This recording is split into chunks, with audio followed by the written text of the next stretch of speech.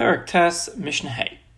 Niftu Ziknei Yerushalayim v'holchu lahen. Continuing the theme of the Egla Arufa, the Ziknei Yerushalayim, the elders of Yerushalayim, Niftu v'holchu lahen. Meaning the Chavri Beis Din, the members of the Beis Din Hagadol, they were known as the Ziknei Yerushalayim, the elders of Yerushalayim, after they measured the corpse and they were koveya, they set which city is closest to this corpse. The cover esachalal b'mkoma, the Rambam adds, and the corpse was buried in its place at a proper burial. Nifidu Beis Din shall also hear, they separate themselves from that city that they set as the closest city to the corpse. They separate themselves from that city. V'chazal they go back to their hometown in Yerushalayim, and then achagach afterwards Ziknei Osei Ir, the elders, Hainu Beis Din, the Beis Din of the ear which is closest to this corpse, they go ahead, Mevir, and they bring Eglas Bakar. The pasuk says a calf, a young calf, Asher lo ubar ba, that did not do any work, Asher lo mashcha ba'ol, that was not pulled by the yoke. There's a quote from the pasuk. The calf has to be 2 years or younger, and it could not have done any kind of work, like plowing or something similar to that. It cannot have been pulled by a yoke, even if it's not for avoda, for service, for work. Just not have a yoke on it at all. And not only that, however, ve'ena mum posel bo. So it's got to be young, it's got to be 2 years or less. It cannot have done any work. However, if it has a blemish, if it has a mum, it does not invalidate it. Because we know by a para aduma, by the red heifer, if there's a mum, there's the smallest blemish, it invalidates the para aduma. Because the pasuk says, Asher ein ba mum, by a para aduma. But by the egla rufa, if there's a mum, it's not a problem. So as long as it didn't do any work, then it's kosher. If there's a mum, it will not invalidate it.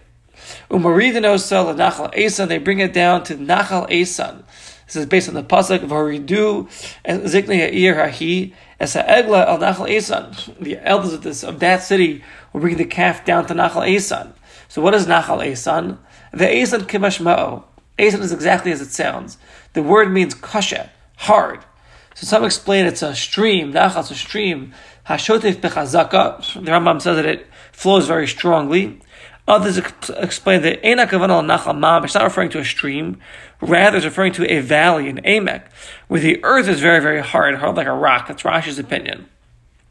However, Mash number B'Torah Eis, and that which says Eis in the Torah, Einza Bala'akiv. Again, this is not Ma'akiv, meaning Ela Af Al Pi She'enu Eis and Kasher. Even if the valley that you go to is not hard, right? Shlin Nemer Eis and Ela Mitzvah. The mitzvah is to do it where you're in a valley where it's hard. The earth is very tough and rough.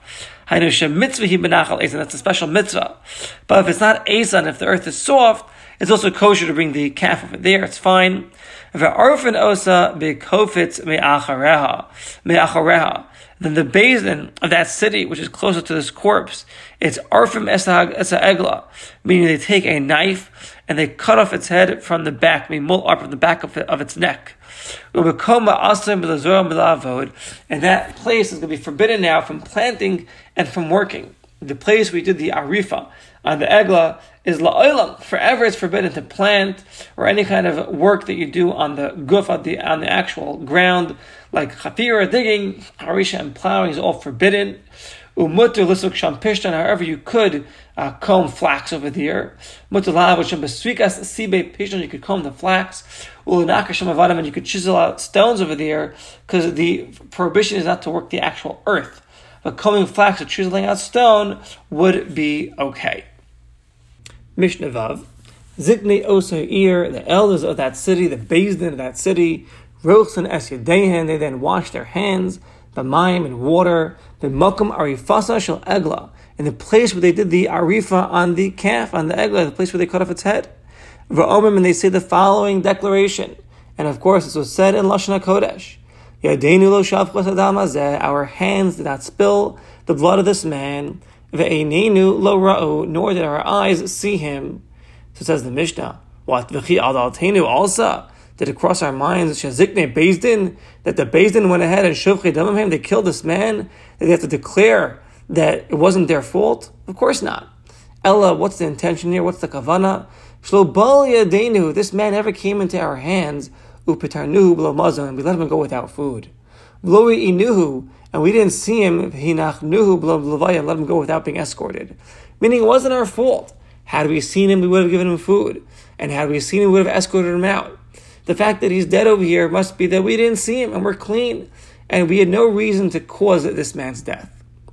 And then after that, the Kohanim will then recite, Kapar la'amach Yisrael, let it atone for you, Kal Yisrael, Asher Pedisa Hashem, that Hashem redeemed you, Faltitin Dam Naki, B'Kav Yisrael, and that clean blood was not placed in your midst, and now you're clean. And Loha Yitzrich Loimar, in the end of the pasuk it says, V'ni Kapar lahem Adam, the blood atones for you. So the Kohanim actually didn't say those three words. Rather, that's just the Torah speaking. That once, El Ruach HaKodesh Mivas Rasan, the Ruach HaKodesh, the Torah is notifying them that when you make this process and you go through the whole entire process of the Eglah Rufa with the measuring and the cutting off of the calf's head and using the right calf, using the right, nachal, the right valley, and then, washing your hands and doing everything that you got to do.